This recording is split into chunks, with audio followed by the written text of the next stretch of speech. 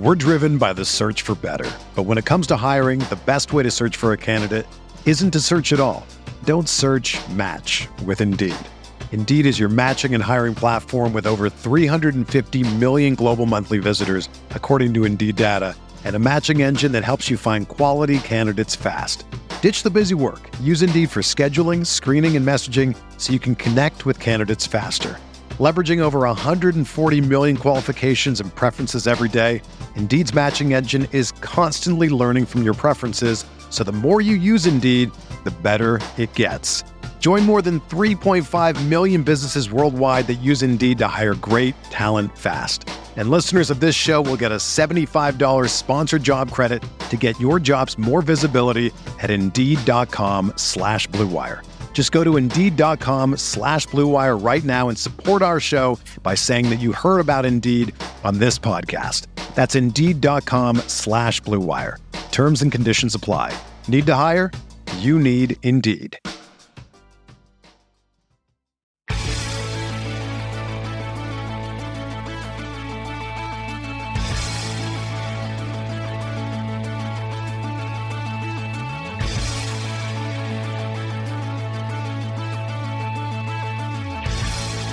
Welcome to the KCSN Draft Show. He's my favorite player in the draft. This dude right here, he's going to be one of those guys that I stand on the table for. If I could, I would trade up for this guy. This guy has a beat on an early My Guy stamp. A very merry Draftmas to you. Thanks for joining us. This is the KCSN Draft Show. Coming at you. A few weeks left until Draftmas. It is April. We are recording this on April Fools. And I could not think of a better fool to be around than Maddie Lane. Find him on Twitter at Maddie_KCSN. I might not be here for long if I'm throwing this shade like that. Right. Like, what am I, like a jester now? Like, listen, I am coming to a town near you on April 28th. Like, I will put you in a headlock and stuff you into a locker can. Don't think I won't. This is like also your go-to bully rebuttal always. Like, you're always I'm gonna stuff you in a locker. Oh, in a headlock. I tell my kids I'm gonna put them in a headlock all the time. Like, that's just that's the move. Headlock into a locker. I'm excited. This is my favorite KCSN podcast video we do every week because it's just about the draft.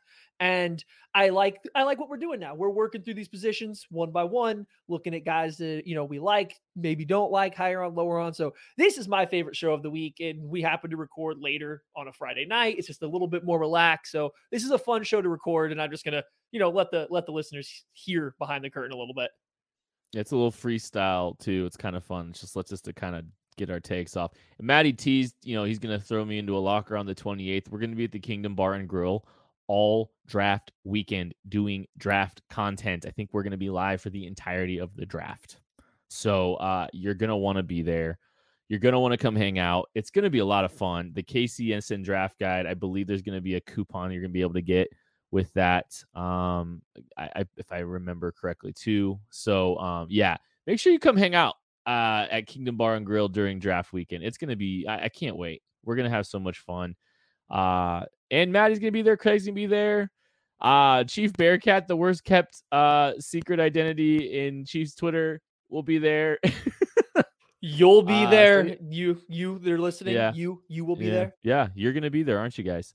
Okay, let's get into this. We're going to preview the tight end and defensive tackle position today. And we'll start with tight end because offense matters and defense doesn't. But when I look at this tight end class, Matthew, I don't see I will be stunned if a guy goes round one. I'll be stunned if there's a round one tight end. And kind of feels like the draft, like the tight end class kind of starts almost in the middle class a little bit. There's no home run, surefire, top end guy, but there's some quality players and some depth in day 2 and day 3. Yeah, it's hard when you try to think about comparing like this tight end class to tight end classes of the past. Usually when you get a strong tight end class, it's coming with the guy at the top of the, you're getting a guy, not a Kyle Pitts is going in the top 10, but somebody that is getting that first round hype, that top 15, top 20 type hype. That's not the case this year. Yeah. And that's just not the case this year, but it's still a good, I would still classify it as a good tight end class. I just think you're looking at a large handful, like a Sky Moore sized hand. That he had the largest hands of any wide receiver at the NFL Combine. For those that don't follow as closely to get that joke, a large handful of tight ends that profile as really good tight end twos, or maybe even low end starting tight end at the NFL level, and that makes it a pretty good class in my opinion. Yeah, no, I'm not going to say this is a bad class. It just doesn't have that, overwhelming type of guy that's going to, just kind of be a clear-cut better player than the rest of them. But I think when I look at this draft class for the tight end position, I say, it's going to be very specific to guys, like what teams prefer. Like, I think some guys have unique skill sets, different skill sets. And so, like, I think everybody's tight end one's probably going to be all over the board. There's a few guys in play that probably are going to be tight end one for some of these people. Tight end one for the KCSN draft guide is Trey McBride out of Colorado State. And we can talk about him in a minute, but I know that your tight end one might be a little bit, or is Trey McBride your tight end one? I'm looking at your grades. Like, I know there's one that you love that's your my guy for you, and it looks like Trey McBride is tight end one. Okay. Let's go with Trey McBride. We'll start there because he is tight end one, and this is how like the system or the process is true. Like, he's not my favorite tight end. If I was up on the clock, I would probably fudge my grade just a little bit if I was a GM and take the other guy because I like him better and I like his fit maybe a little better, the upside.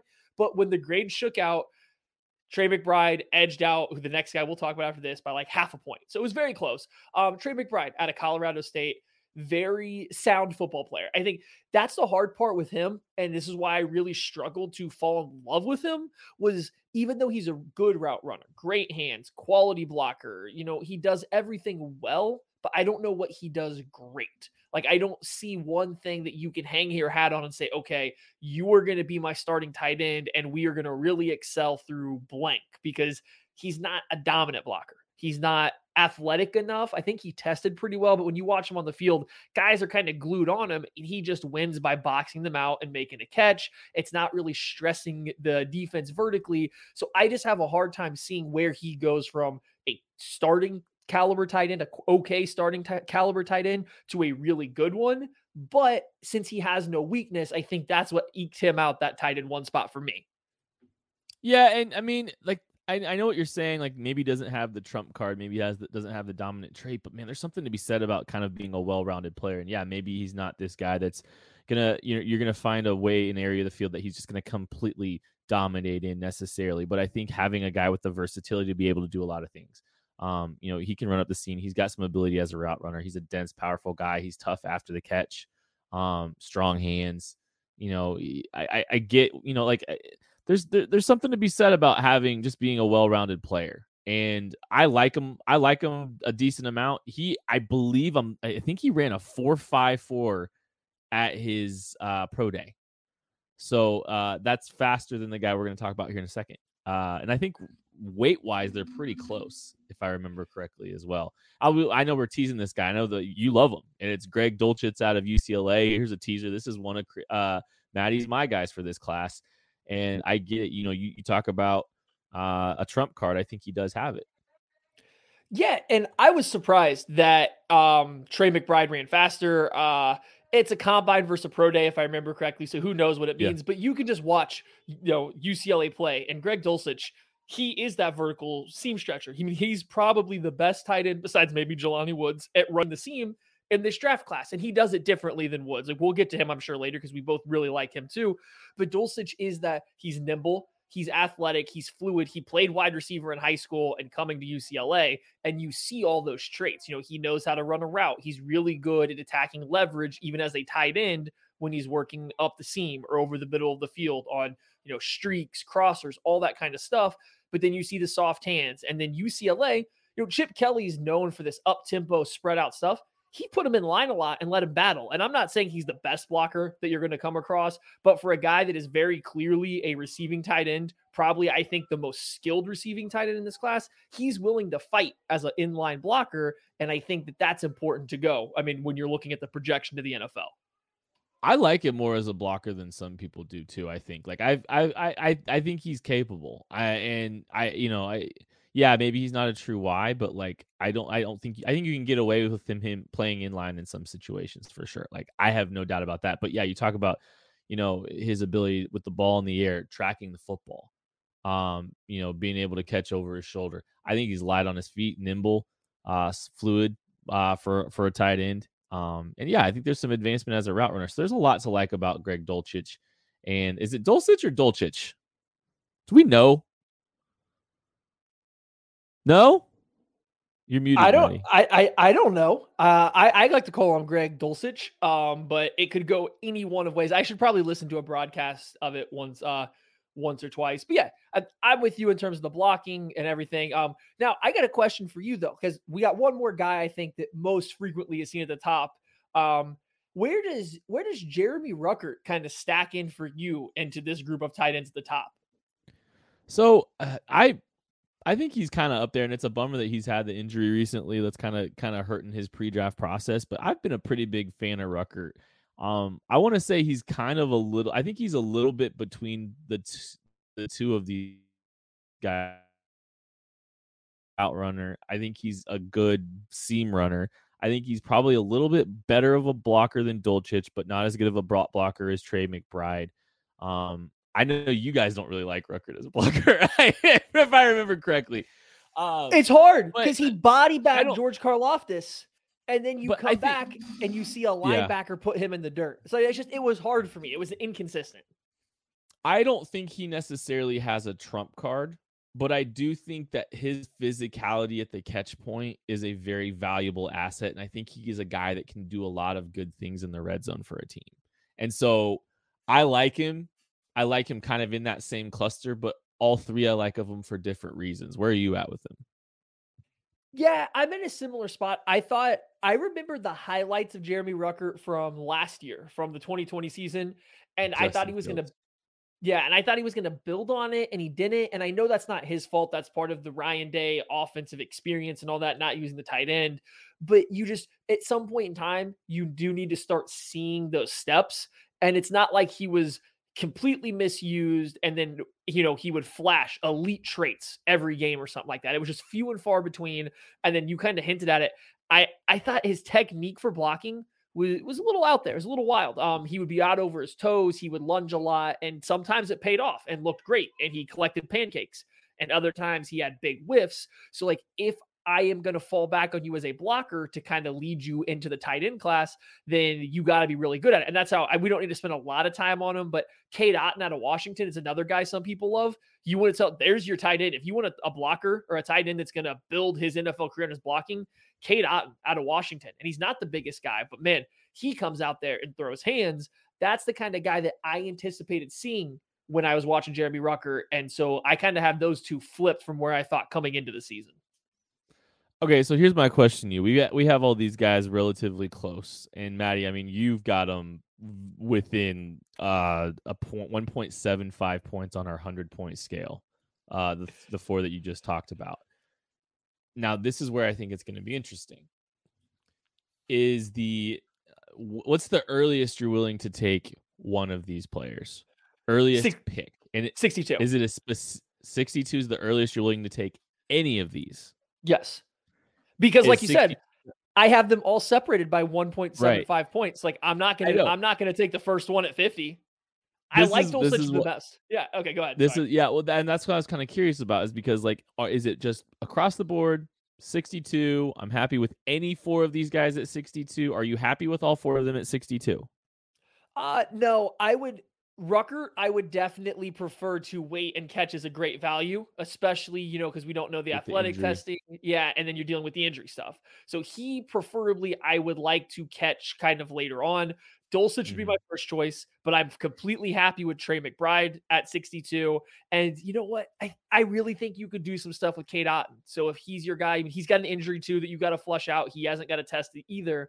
But like either one of those three at 62, I'm fine. Ruckert, I would like to catch a little bit of a deal on, I think, later.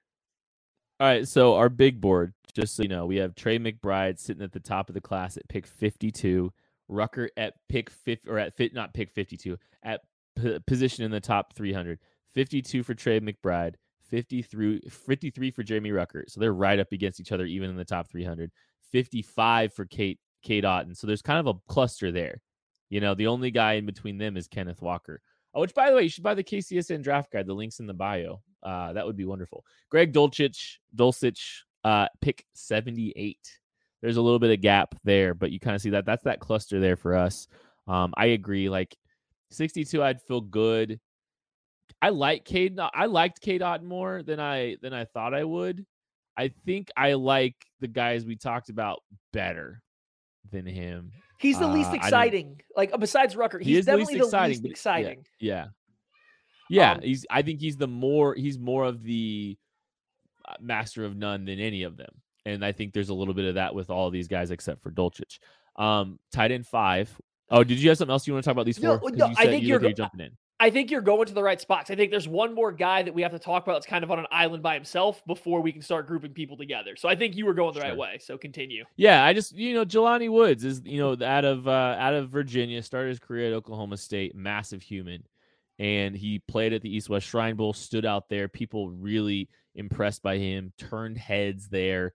Probably, I think he helped himself immensely. We actually got, if you've listened to some of the KCSN Draft Show podcasts that we've done, we've played our interview with him. We might even have some more stuff coming up on him later, but a great story, a great guy, and a really good football player with a fascinating, tantalizing athletic profile, Matthew. No, absolutely. And here's the fun part about Jelani Woods. In the rendition of the draft guide that is out there, I could not get my final Jelani Woods grade in there because I was waiting on some athletic testing. And so if I put that in there, though, you can insert one more player, Jelani Woods, into my same group of tight ends that are all within 1.75 points of each other. It's like he graded out very similar to the rest of these other guys for me. And that's why I kind of wanted to say he stands on his own, because I think it's a lot more potential coming in at 6'7", 255 pounds. Like there's clearly stuff he cannot do. You're not going to ask him to run a drag route. He can't run the Patton and Travis Kelce whip route that these other guys have the chance to run some level of. He can't do it.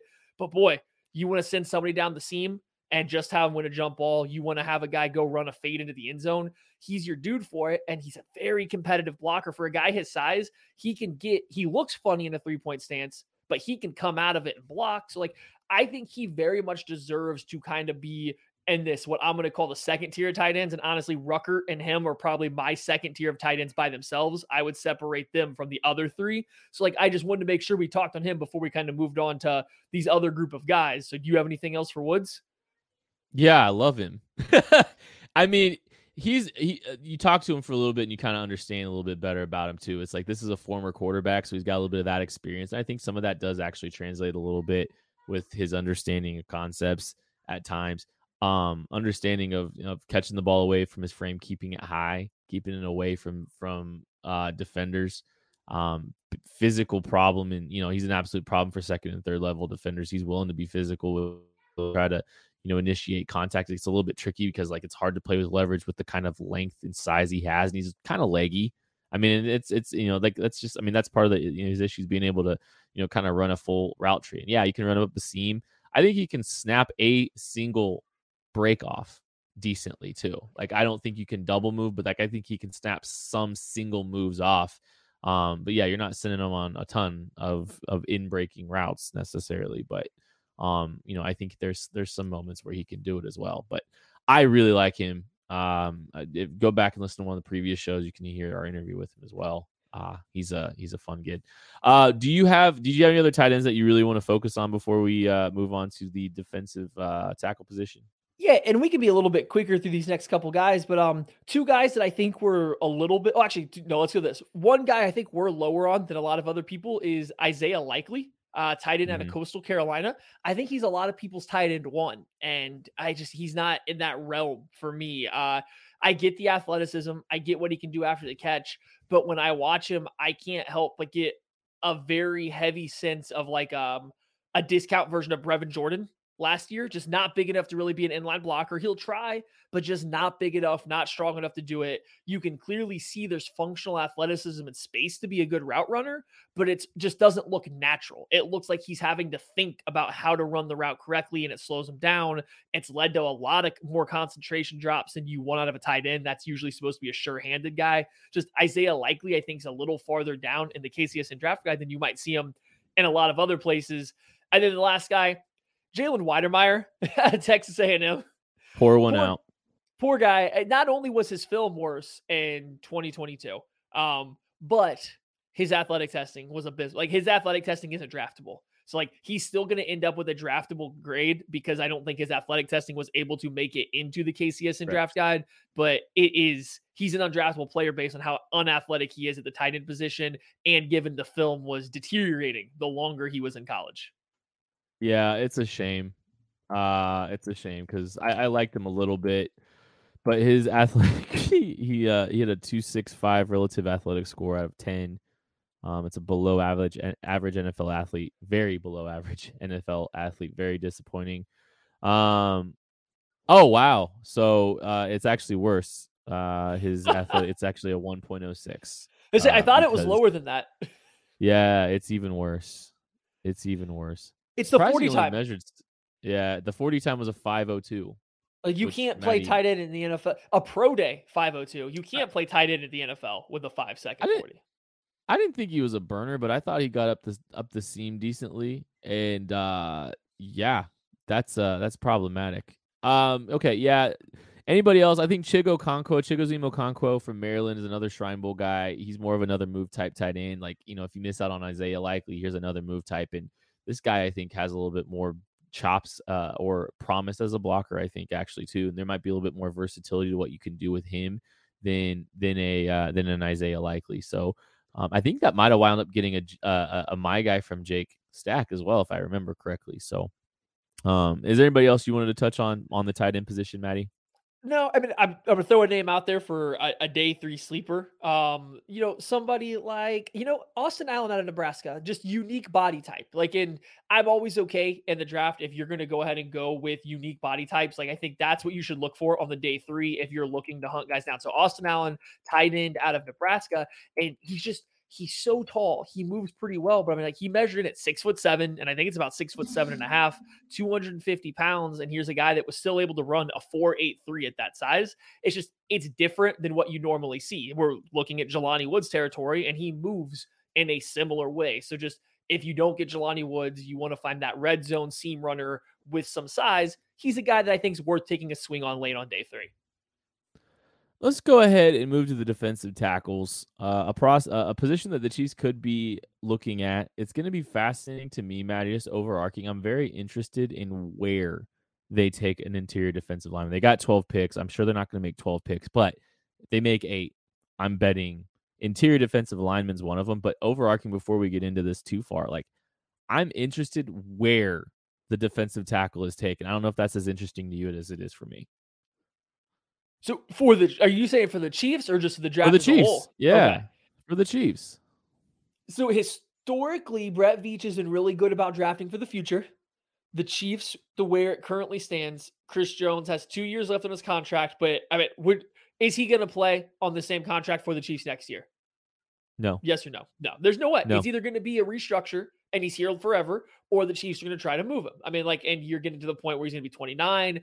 Aaron Donald's about to get paid. You're going to be paying Chris Jones a whole lot of money, and that's fine. But Brett Veach also doesn't like to pay guys at that age. So we will see how that goes. But then you're looking at, are you replacing just Derek Nottie next year? Are you replacing Nottie and Chris Jones? If that's the case, should you start looking to do it this year? And which one are you looking to do? Are you looking for your nose tackle, or are you looking for a 3-tech? And I think that conundrum right there is really depending on what position or where they're going to come off the board for the Chiefs.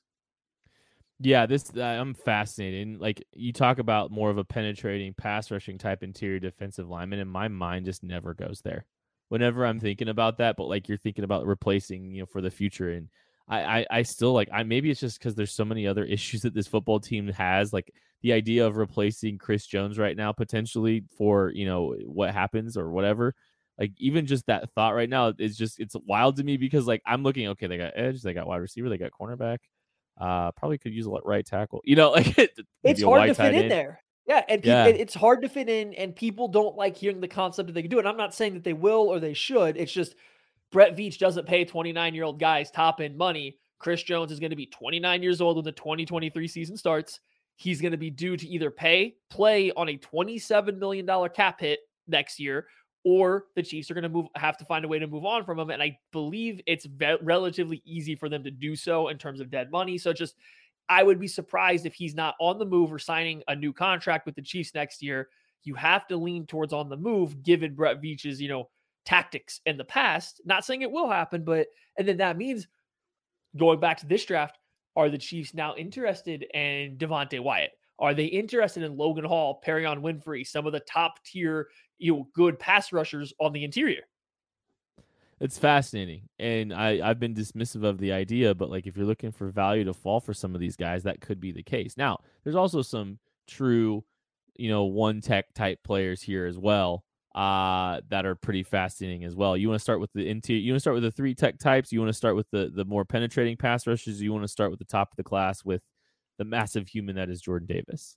We can do Jordan Davis. We'll start with the nose tackles, the big guys. Okay, I'm going to ask a philosophical question to you that we have talked about, that people have sent us mock drafts for. The Chiefs trade up to pick 15 because Jordan Davis is on the board. The interior defensive lineman out of Georgia, massive human, he would be a freak athlete at the tight end position if they, according to MathBomb and relative athletic score, he's like an 8.4 interior for a tight end, just a freak. The Chiefs take Jordan Davis. They trade up for Jordan Davis. How do you feel? I'm so torn on this one. Craig Stout and I, when we first started even talking about the concept, this is pre-combine. So we were talking about Jordan Davis maybe falling towards the, back into the first round. The Chiefs be able to get him. Guys that test even close to as athletic as he was go in the top 15 of the NFL draft. And guess what? They don't miss. They're rarely bad. Now, you could argue if, Tolinata was worth a top 10 pick, if Vita Vea is worth a top 10 pick, BJ Raji, all these guys, you could argue whether or not you think those guys were worth a top 10 pick or not. But here's the thing. They didn't fail. They weren't busts. When you're that big and that athletic, you simply just don't not work in the NFL. So I see it as a relatively safe pick. My holdup is for the Chiefs specifically, you're giving up 2 relatively early picks to go draft a guy to play 40% of the snaps probably, and you don't have the bodies, the talent around him to maximize what he does. He's out there to make other guys better, but how much better are you going to make the rest of this roster as a pass rushers if you don't have bodies? You got to get talent around him to maximize what he does. I feel like drafting Jordan Davis for the Chiefs might kind of just be falling on deaf ears because they don't have the talent to take advantage of what he's doing in the middle. And that's what's fascinating. It makes you wonder how much, okay, so who's drafting someone, freak athlete, good football player for only 40% of the snaps though, period. And that is a 40% of the snap production player a luxury pick for everybody. And that's I think that's one of the questions teams are probably asking about Jordan Davis right now is they look at some of the snap counts that he's had at this point. His most productive years were with a lower snap count. So do you just live with the fact that you're living with a guy that's going to give you 35, 40% of the snaps? He's going to be productive in those. Or does that weigh too heavily on Jordan Davis's value in this draft? Tell you what, if I'm the Raiders and he's sitting there and I can plug in Jordan Davis or go get Jordan Davis to play with Max Crosby and Chandler Jones on the outside, I'm doing that in a heartbeat because those are 2 guys. The Raiders guys don't have any picks though. Okay, if you were to do the Chargers, I know they even signed. Chargers is the one I'm looking at. The Eagles would make sense to me with Hassan Reddick and Josh Sweat on the outside. And then whether it's Fletcher Cox or Javon Hargrave, they have the talent to pair with Jordan Davis. So when Jordan Davis is eating up a double team, when he's taking on 2 blockers, they have the talent around him to really take advantage. I don't think the Chiefs do. Outside of Chris Jones, who are you like, oh, yes, we got to get that guy a one-on-one. It doesn't exist. And if Jordan Davis is stopped on the 40% of snaps he plays by 2 blockers and everybody else is stopped by their 1 blocker, or they also double Chris Jones, who else is making them pay for the Chiefs? That's where my holdup is right now. I don't think his impact would be fully felt on the Chiefs. Philly makes a lot of sense, especially if they, with their 3 first round picks. Well, if you don't get Jordan Davis in round 1, maybe you go for Travis Jones out of UConn, and maybe it's even at the end of round 1 because Travis Jones is one of the few players that has there's not very many players that have helped themselves more in the pre-draft process than Travis Jones out of UConn, Maddie. Absolutely. And yeah, he's not as dominant as Jordan Davis, but he's up there. If there's no Jordan Davis, Travis Jones is getting a lot more round 1 hype. I would say his hand usage is maybe even more technical than Jordan Davis, so it gives him a little bit better of a pass rush on day 1. He's coming from UConn, so there's going to be a level of step up in competition.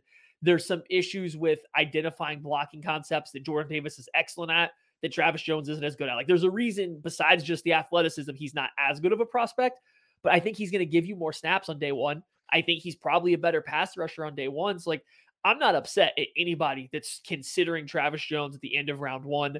I would, in an ideal world, if I'm the Chiefs, love to get him at pick 50. Don't know if he'll be there, but I feel great picking him at 50. I'm okay, but maybe slightly hesitant at 30 because at 29 or 30, just because same thing. It is still a nose tackle. You're playing half the snaps roughly. How much is he going to make the whole team better right now for the Chiefs, who just seem to, again, lack talent along the defensive line?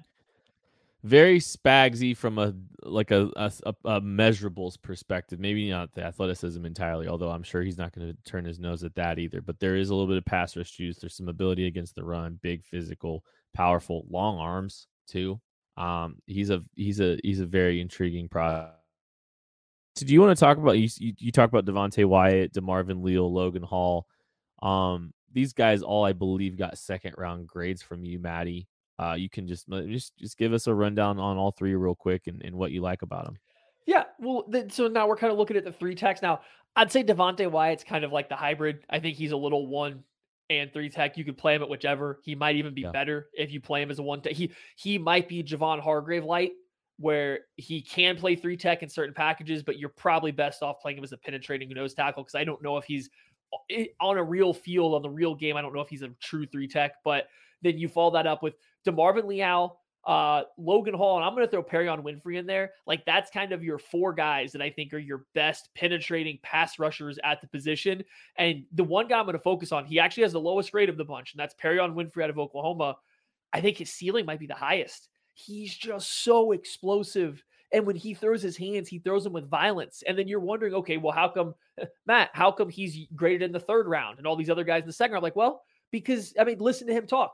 Alex Grinch and that Oklahoma Sooners defense, all they did was slant and stunt and slant and stunt. And he never really got an opportunity to rush the passer in a one-on-one opportunity. But where he did, at the Senior Bowl in Mobile, Alabama, he got out there one-on-ones. He was dominating guys left and right. And you can just see the potential. He's got the length, the size, the explosion. I just think he has the most untapped potential of all these guys. And then on the flip side, DeMarvin Leal, I think I'm okay. Just not, he can be an off my board. If I was running, he's just an off my board. No thanks. Yeah. Somebody else. Yeah. I was kind of curious.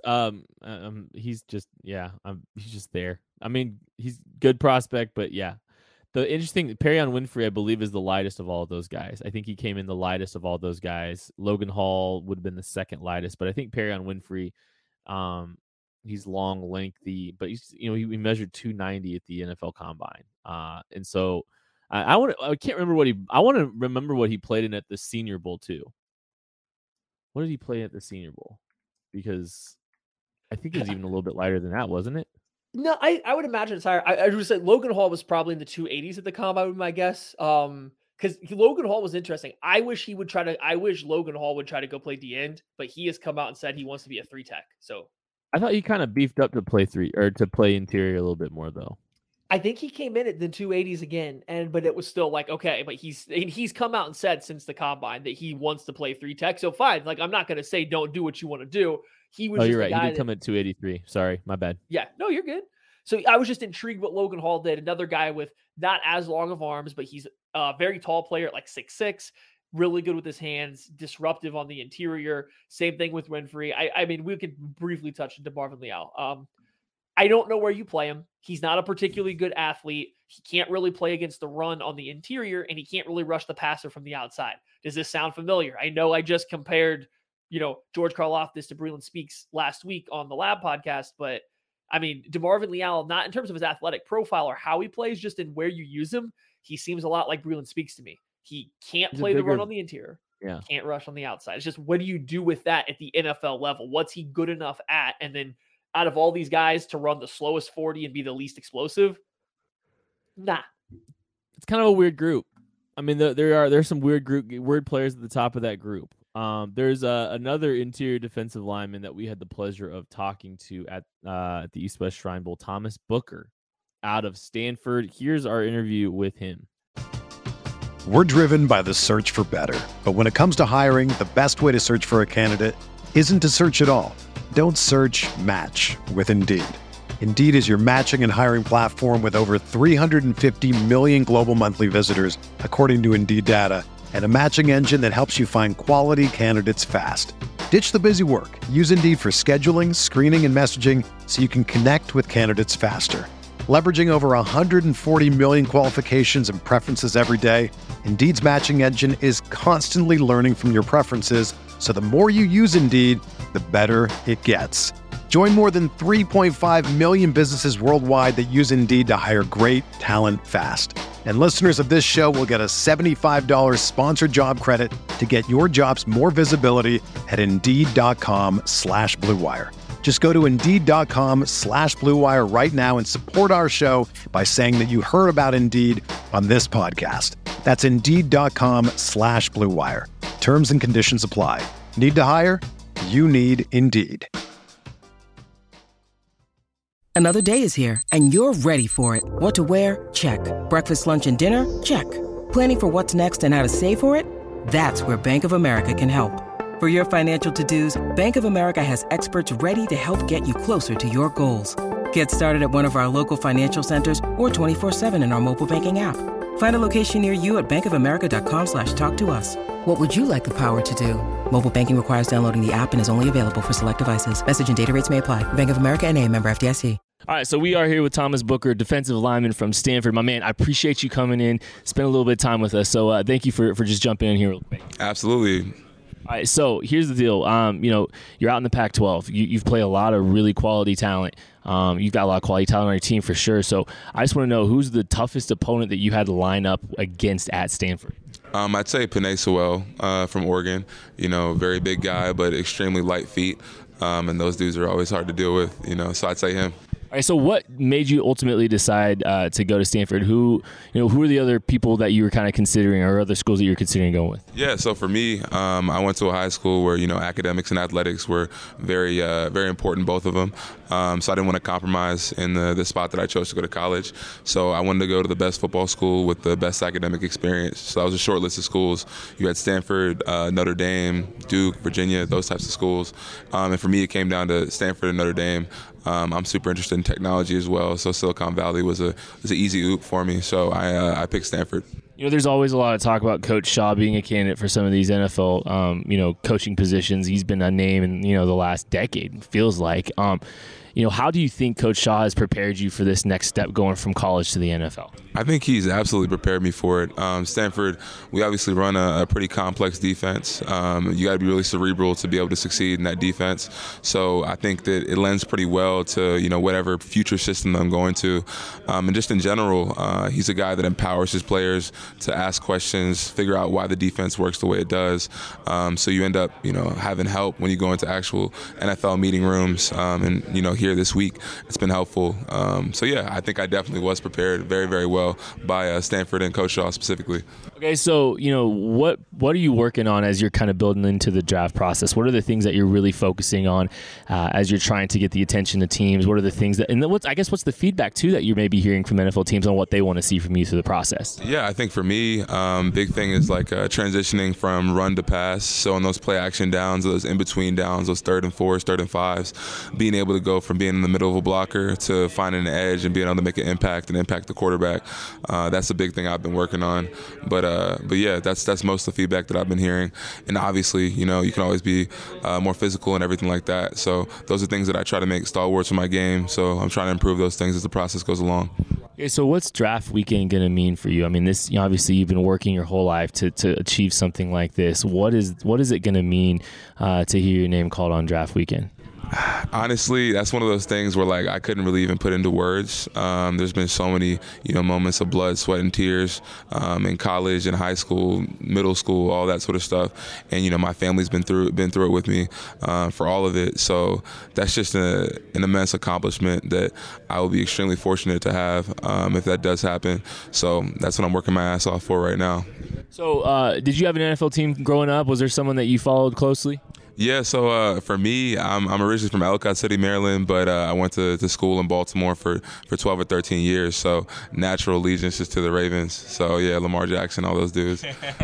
So is there any Ravens that you've emulated your game after? Is anybody you've watched closely over the course of your life? Is there any impact on your game? Yeah, I think in general, like tenacity and just, grittiness. Obviously, some names come up like Ray Lewis.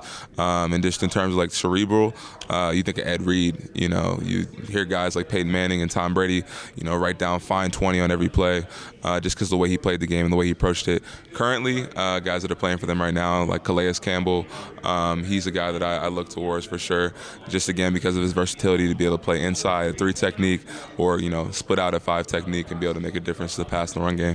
Okay, let's say that the Chiefs call your name, the Kansas City Chiefs call your name. What would that be like to step in an opportunity like that? It's such a wonderful organization. You look at them year in and year out, having extreme amounts of success. I think 4 straight AFC championships hosted, and obviously you guys look at you look at guys like Patrick Mahomes, Chris Jones, all these guys that are difference makers on both sides of the ball, and it would be an honor to be drafted into an organization like that obviously knows exactly what they want to do. Yeah, but man, what if you have to sack Lamar Jackson? Like what? How are you going to feel about that? It's a conflict of interest, but I think I'll figure that out when I get to him. Thomas, could not appreciate your time enough. Thank you, and good luck throughout this process, my man. Appreciate listening to Thomas Booker and hearing from him. It was really great to talk to him. Maddie, one of the things that we were saying before the show, Thomas Booker, he carried that 300 pounds well. Like it was a surprise. Like you didn't feel like he was a 300-pound human, but he had a pretty solid East-West Shrine Bowl as well. He did. So the interesting thing with Booker is he played defensive end at Stanford 2 years ago, then kind of kicked inside to play D tackle. And then it kind of went from like a D tackle to a nose tackle. So he's just kind of played all over the place. But you look at him, he doesn't look like he weighs 300 pounds. He has the good Shrine Bowl game or week of practice. Then he goes to the combine and at 300 pounds runs a sub 5 second 40. Comes out and jumps, a 9-foot plus broad jump, has a 3 cone at 7.33 for 300 pounds. That's phenomenal. Like he came out and tested extremely well athletically. And then you can tell from, that interview, highly cerebral player, thinks a lot about the game, how it's going to work and everything like that. So he starts checking a lot of boxes when you go down the list. It's just a matter of where are you going to play him? When you don't weigh 300 pounds well, that means you're probably not a nose tackle. You're not a true run stuffer on the middle because you just don't take up a ton of physical space. And I don't know if his pass rush game is elite to make me think he's a 3-tech, but the big thing there is you could also see him as an ascending player because he's only really played D tackle for 2 years. And one of those was the Pac-12 shortened COVID season. So you might have a lot of ceiling there with him. And I think the athletic profile and the IQ gives you a reason to think that. Okay, so there are some other bigger kind of run stuffing interior defensive linemen, and we've actually spent a lot of time talking about them. We've talked about Marquand McCall a little bit. We've talked about John Ridgeway a little bit. Noah Ellis, another guy out of Idaho, another big, massive human. Tito Ogbanya, another pretty good kind of run stuffing type. Like this might be the pocket the Chiefs might play in along the interior to try to find a guy that can kind of play the run on early downs. What do you think? Yeah, I think it's a good area to do it. I would throw Jaden Peavy's name in there too, out of Texas A&M. He didn't test athletically near as well as some of these other guys, but he has super long arms, and he reminds me, he plays similarly to how Derek Nottie plays in nose tackle. Another guy, Chris Hinton out of Michigan. He actually just missed the write-ups for the KCSN draft guide, so you won't get a scouting report on him. But I can tell you right now, if you want to find a guy that's really good at extending blockers off of him and simply just looking for the ball, shedding his blocker and then chasing it down, Hinton's a guy that you're going to like. And if you're just looking for a nose tackle to stop the run, that's all you're asking them to do. So he's another guy that I think could see his name somewhere on that day 3 range just because of how he can play the run. Like, this seems to be the perfect spot for me, in my opinion, to get the run stuffer. On the other side, is there anybody as a pass rusher that strikes any kind of interest out of you from day 3? Like, is there any upside that you see there? Not a ton. I mean, I think the day 3 range is kind of with a lot of guys stacked that are more of those run stuffer types. And I can't say I hate the idea of it. I can't say I hate the idea of that kind of being where they look to try to address that position too. Like, are there pass rushers that you like? I don't think so. Derek Tangelo out of Penn State, I think flashed some fun hands at the Shrine Bowl weeks, and you go and watch him at his film at Penn State. There is some stuff to like with his hands. They are very quick. It's just he seems to struggle to get his body to follow through with that. And besides that, it's just a bunch of guys that kind of win through their size and their sheer strength. And that's just going to result in you kind of being a pocket pusher. And you never know how well that's going to translate to the NFL level. So I think if you're looking for a pass rushing D tackle, you better do it on day 2 of the NFL draft. Because once you get to day 3, I don't know if you see that many athletic profiles that just have the ability to do that at the next level. Yeah, I agree. I think, that's why it's going to be interesting. It's another wrench to throw into the draft. I don't think that they're going to go grab a pass rushing interior defensive lineman, which is, I think they'll sit pat. I think day 3 is a place that you could see them go grab a run stuffer. And some of these guys that we've kind of talked about, they might be around in that range that we, is kind of just profiled. So that is going to do it for the KCSN Draft Show. Thank you so much for listening, reading. Please, if you would like to buy the draft guide, go to KCSN or go to gumroad.com. No, go to draftguide.gumroad.com. You can find information to buy the guide there. Thank you guys so much. We'll catch you later.